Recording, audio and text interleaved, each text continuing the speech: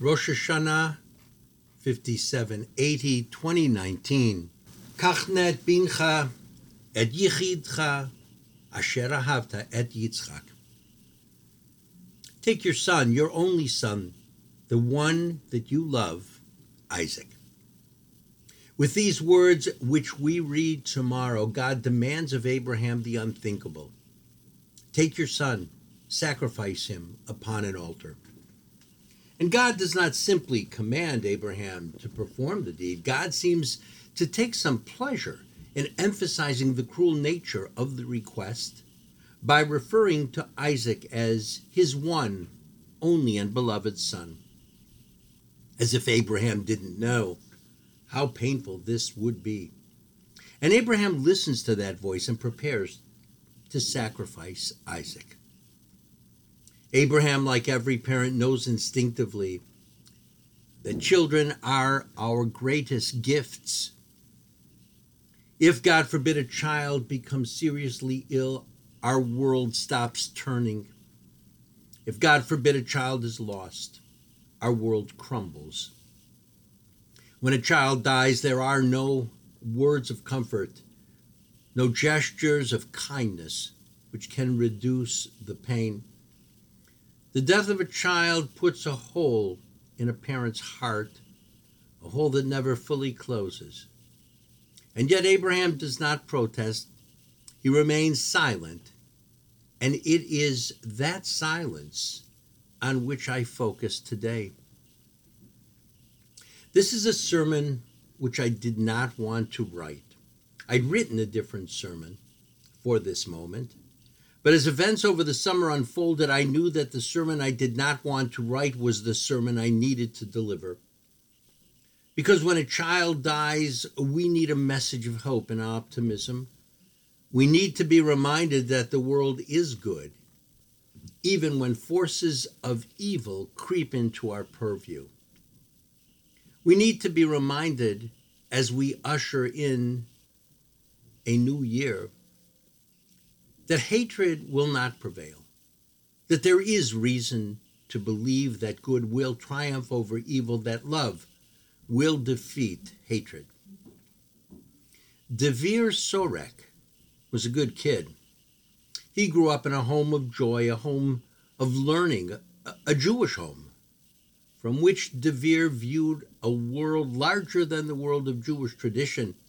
He was taught to find wisdom in both traditional and non-traditional places. Dvir had the look of a religious settler with long earlocks, peyot, a closely cropped haircut, and a large kippah. His home was located across the Green Line in what some call disputed territory. That's where religious settlers, for whom Dvir might have been mistaken, live.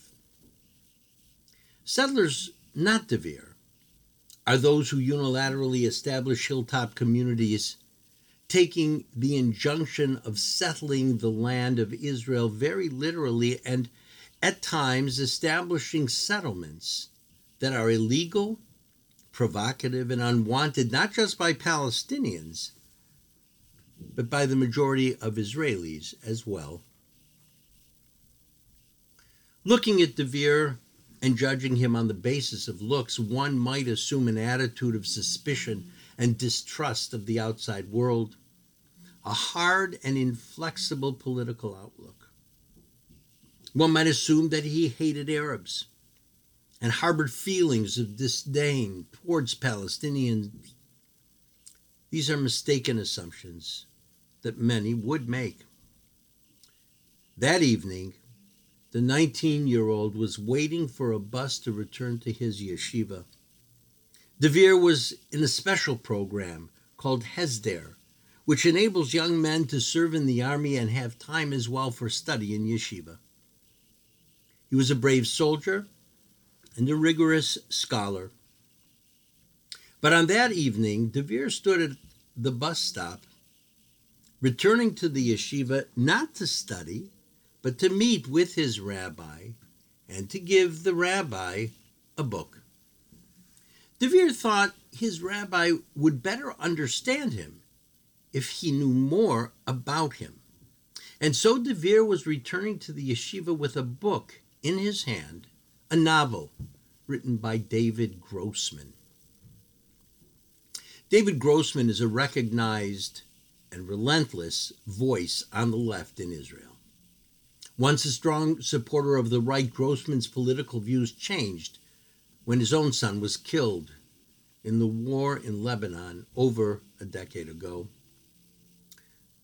Despite his views, which many find objectionable, Grossman won the Pras Yisrael, the Israel Prize for Literature, a few years ago, the highest award one can receive. De Vere's father worked in the publishing business, which enabled the father to share all kinds of books with De Vere. And so De Vere knew of Grossman, and the book had made a deep impression on him. Ezehu Chacham Halomed Mikol Adam, who was wise, one who can learn from any person. There's something to learn from all people, from every person. De Vere had learned from the books of David Grossman. De Vere had also become involved with a group that met every week, a group which was half Jewish and half Palestinian. And they would meet for a couple of hours and discuss their different perspectives of the news, get to know each other as people, as teens. De Vere left every stereotype behind, and in doing so, saw the world as wide and deep. He learned much from others and had hope for the future. As he stood at the bus stop holding the book by David Grossman, De Vere was attacked by two Hamas-inspired terrorists. The two were cousins, I believe. De Vere was stabbed multiple times, his lifeless body left in a ditch nearby. When news of De Vere's death became public, his Palestinian friends from that group he attended wrote a eulogy for the funeral. They could not attend the funeral, nor could they sign their names to the eulogy for fear of repercussions. But these are their words. Over the past 2 years, he would regularly attend our meetings, the letter read. During each meeting, we talked about our daily lives and the future we wanted to build together. We would meet every week. We were young and optimistic Palestinians and Israelis. We send our condolences to his family, to our friends in his yeshiva. As a group, we condemn such brutal actions. Such violence hurts all of us. We build bridges between the people of this land, and we hope that this tragedy will be the last. The assailants were caught. They were interrogated and admitted both their guilt and their rationale. What was their motivation for this horrible crime? What had they hoped to accomplish? They did not lie in wait specifically for De Vere. They told police that any Jew would have served their purpose. De Vere was not targeted because he was wise beyond his years. He was not chosen for his learning, nor for his interest in books, nor for his involvement in a mixed group, Jews and Palestinians, which met every 2 weeks. He was a Jew. That was all the motivation that was needed. It was the same motivation which killed Rina Schnurb a couple of weeks later. Rina was hiking near her home with her father and brother when a remotely controlled bomb was thrown at Rina and her father and her brother. Rina, closest to the explosion, absorbed the bulk of the flying shrapnel, saving the lives of her father and brother, who were seriously injured. They missed the funeral for Rina because they were still being treated at the hospital. I could tell you a bit more about Rena too. Suffice to say, the uniqueness of her story, her outlook, her skills and interests help us to understand the magnitude of the loss. When the perpetrators were found, they too acknowledged that their goal was not specifically to kill Rena. Their goal was to kill any Jew, like the murderers of De Vere. Which Jew made no difference. And to add to this horror was Ismail Haniyeh, the leader of Hamas. Haniyeh spoke of these two terrorists who successfully killed a 17-year-old girl in glowing terms, praising what they had done. Both these terrorists and those who killed De Vere were praised by their leaders. He called the murder of unsuspecting and unarmed teenagers heroic. I think that Rena and De Vere were easy targets. They were not fearful of the world. They didn't live in hiding, fearing close proximity to Arab villages.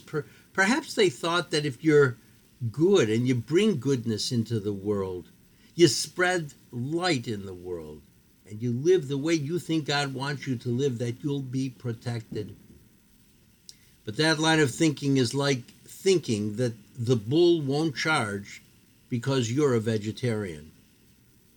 I believe that goodness can prevail, but given means and opportunity, hatred will surely find a way to make itself known, seen, and felt.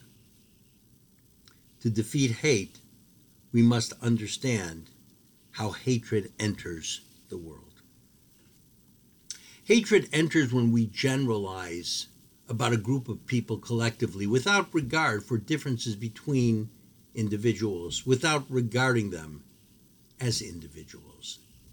If one speaks of Jews as monkeys, as does Nation of Islam leader Louis Farrakhan, hate enters there. If one speaks of Mexicans as being criminals and rapists, hate enters there. If one sees African Americans as violent people or drug dealers, if a kid is wearing a hoodie or jeans with a waistband worn only inches from one's knees,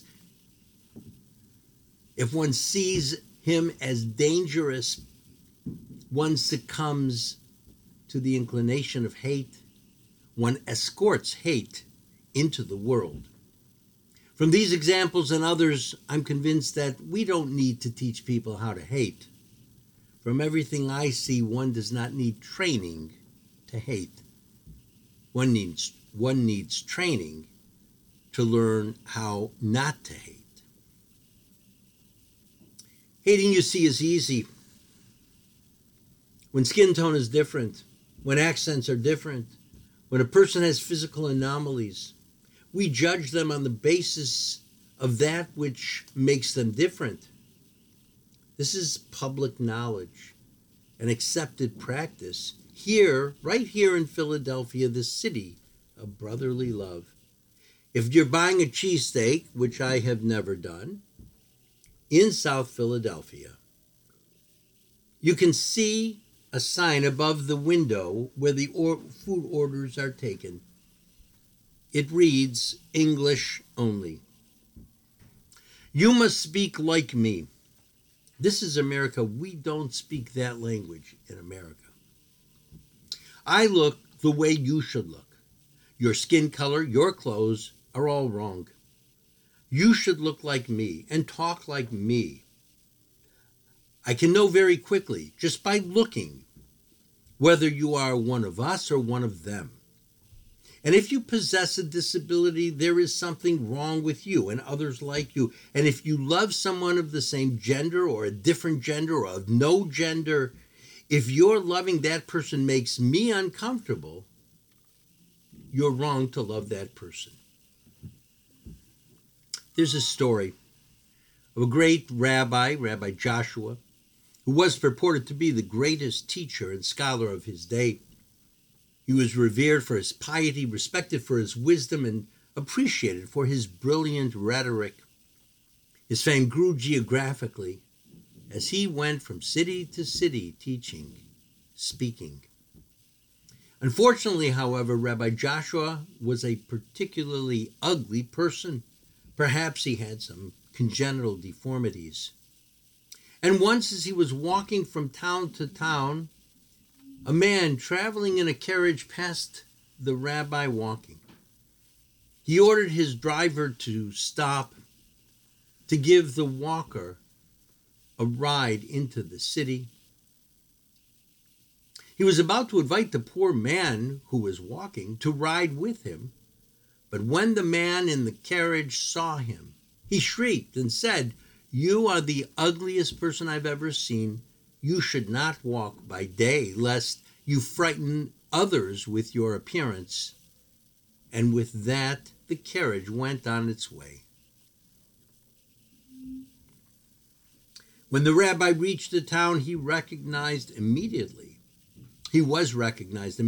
and taken to the inn. He was given the best room, treated to a wonderful meal, and at the end of the meal, the visiting rabbi went to teach in the Beit Midrash. The room was packed, and among the crowd was the man from the carriage who had passed the rabbi along the way. After the brilliant lecture, the rabbi was ready to retire for the evening when the man from the carriage ran to him and said, "Rabbi, I'm so sorry for speaking to you as I did. I didn't know who you were. Can you forgive me?" The rabbi said, "I cannot. Rabbi, I beg you, please forgive me." "I am so sorry," said Rabbi Joshua, "but I cannot." Groveling on the floor with his head down, the man cried, "Rabbi, I shall not move from this spot unless you forgive me." The rabbi turned and went to his room for the evening. When he woke the next morning, he found the man in the same place as he was the night before. "Rabbi, I implore you, forgive me." Rabbi Joshua looked down and said, "I cannot forgive you because you did not insult me. I'm not responsible for my looks. It is God who made me this way. Ask your forgiveness from God." This is how hate begins. Through judgmentalism, through parochialism, by regarding uniqueness as an aberration, personal preference as illegitimate, and individuality as a threat to the rest. Rabbi Joshua pushes this point even further. We are who we are, he says in effect. In Hebrew, kach nivreti. This is how God made me. And so, to this story, I would add my own question. Is it not possible that God made each of us different in order for us to confront and overcome our tendencies to hate? We open the door to hate when we judge another person, not by their deeds and their choices, but by who they are and what they are and how they look or what they wear. Our sages speak of the cataclysmic event of the destruction of the Second Temple in Jerusalem in the year 70.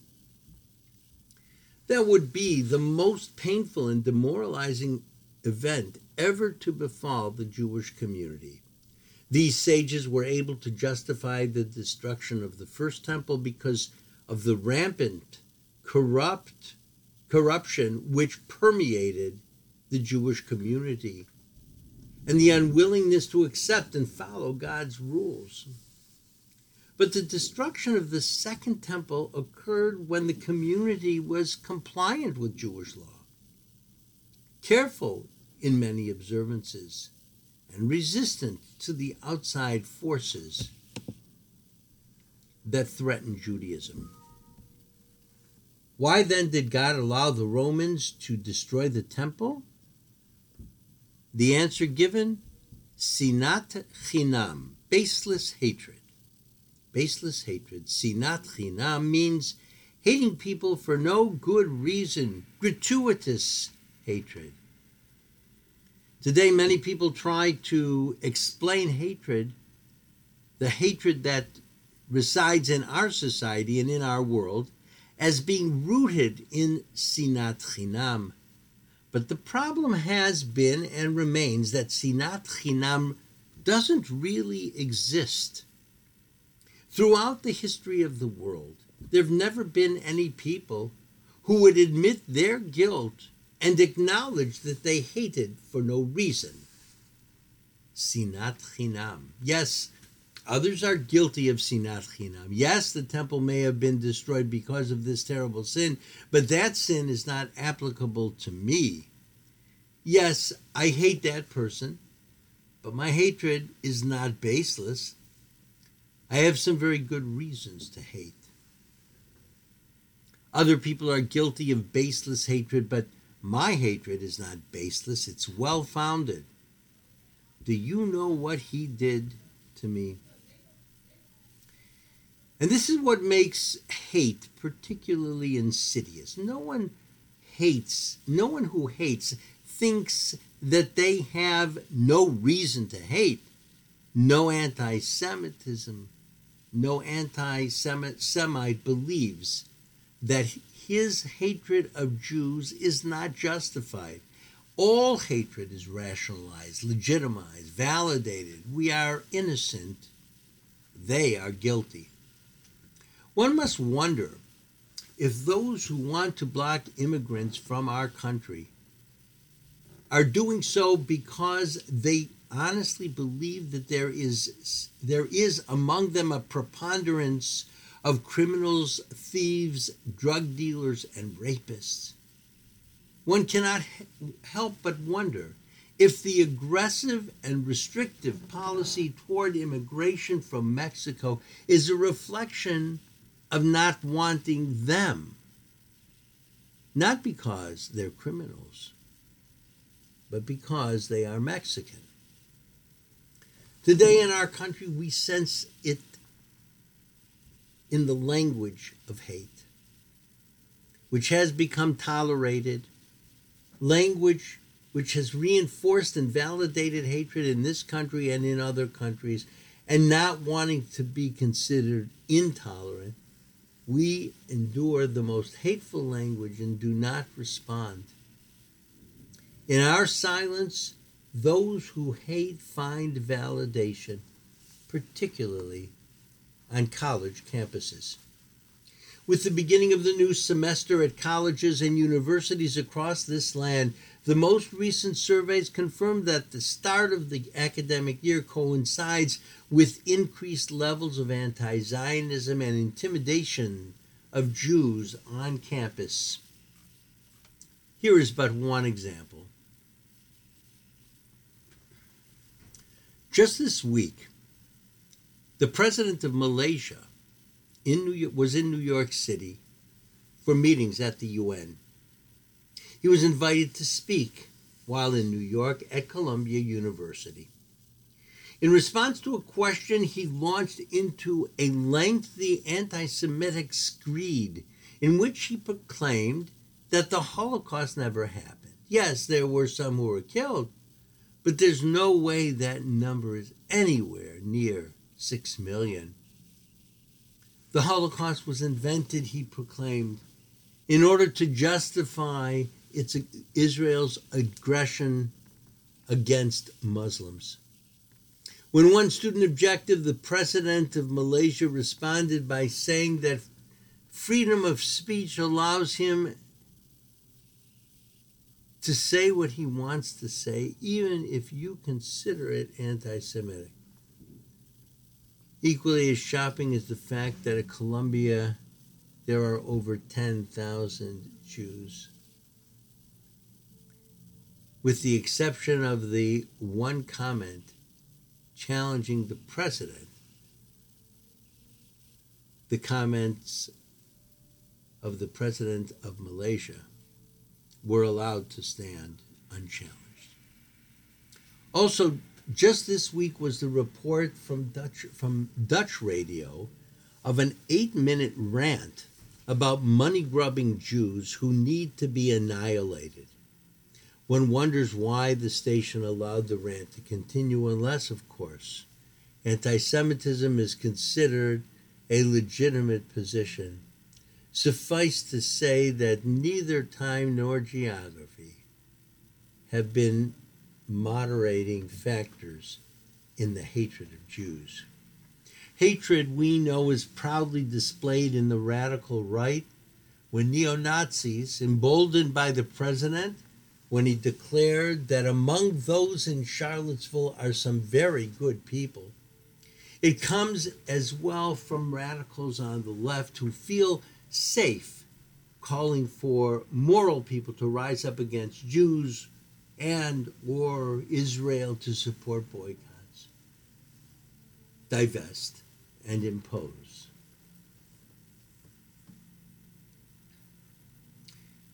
Impose economic sanctions aimed at eradication of the Jewish state. Whether on the right or the left, it was reported last week that more than half of the hate crimes perpetrated in New York City were perpetrated against Jews and Jewish property. My friends, this is not a sermon I wanted to give. Perhaps I avoided it because of the discomfort of speaking of hatred and unkindness on a joyous holiday. Perhaps I was reluctant to speak because I did not want to give this precious time to such heinous, hateful, murderous acts as those which took the lives of Devere and Rena from this world, acts of desecration and violence against 2 young teens. But on this holy day, I felt no choice but to speak of the sanctity of life, a value which stands in direct opposition to hatred. This is the first and the most important message of the world. Et chatotai ani maskir hayom. Today I acknowledge and confess my own sins. I believe that I've been less strident and less vocal than necessary in my opposition to a number of issues which have created stains on the fabric of American society. It isn't any single issue or policy which I should have opposed. It's an atmosphere in this country, an atmosphere which provides a more comfortable place for hate to reside. Whether speaking of immigration, the environment, or partisan politics, all have been places in which hate has now found safe haven. And that must be condemned strongly because once hate takes root, that hate grows from all sides. I need to do better. We cannot directly prevent hate from entering the world, but we can be in the forefront of those saying no. We can and must be the ones with the courage to speak up. We must never be silent in the presence of hate, and we must never be afraid to support that which is right, that which is moral and just, and that which reflects the ideals and the values of the Jewish people. In short, if there's anything to be learned from history, it is that our expressions of observances of Judaism are not the cause of anti-Semitism. Anti-Semitism will be there no matter what. Moreover, any attempt to hide our Judaism is a form of compliance or cooperation with those who hate us. In this world, given all we have suffered through for thousands of years, those days are over. We must never shy away from our Judaism. We must never be embarrassed to be Jewish, and we must never be afraid never be afraid because we are Jewish. Those days are gone. Been there, done that. Today we are mindful of the victims and their families, of the long string of murderous attacks on schools, at offices, nightclubs, and warehouses. And we continue to mourn and express solidarity with Eitz Chaim congregation in Pittsburgh, which will never shake its association with the 11 who were murdered exactly 11 months ago. And for your information, parenthetically, I add that we will be reciting a special prayer on Yom Kippur during the Martyrology dedicated to the memories of the victims of the Pittsburgh massacre. The shadow cast upon all synagogues and upon all Jews is a reminder that there remains in this world, in this country, and in this state those who are willing to forfeit their own lives for the higher purpose of killing Jews. This should be for us all an ongoing reminder of the extent to which haters will go in order to express their angry and bigoted intentions. When Abraham was ready to sacrifice Isaac, Abraham heard God's voice once again. This time that voice said, "Do not hurt the boy. Don't lay a hand on him." At that moment, Abraham understood what each of us must appreciate today. There are lots of voices calling to us to do, to believe, to act, and all claim to be God's voice. The question is not simply which is God's voice. The question is, to which voice shall we listen? When we hear more than one voice claiming to be God's voice, to which do we listen? Are we listening to the voices which promote anger and violence? I hope not.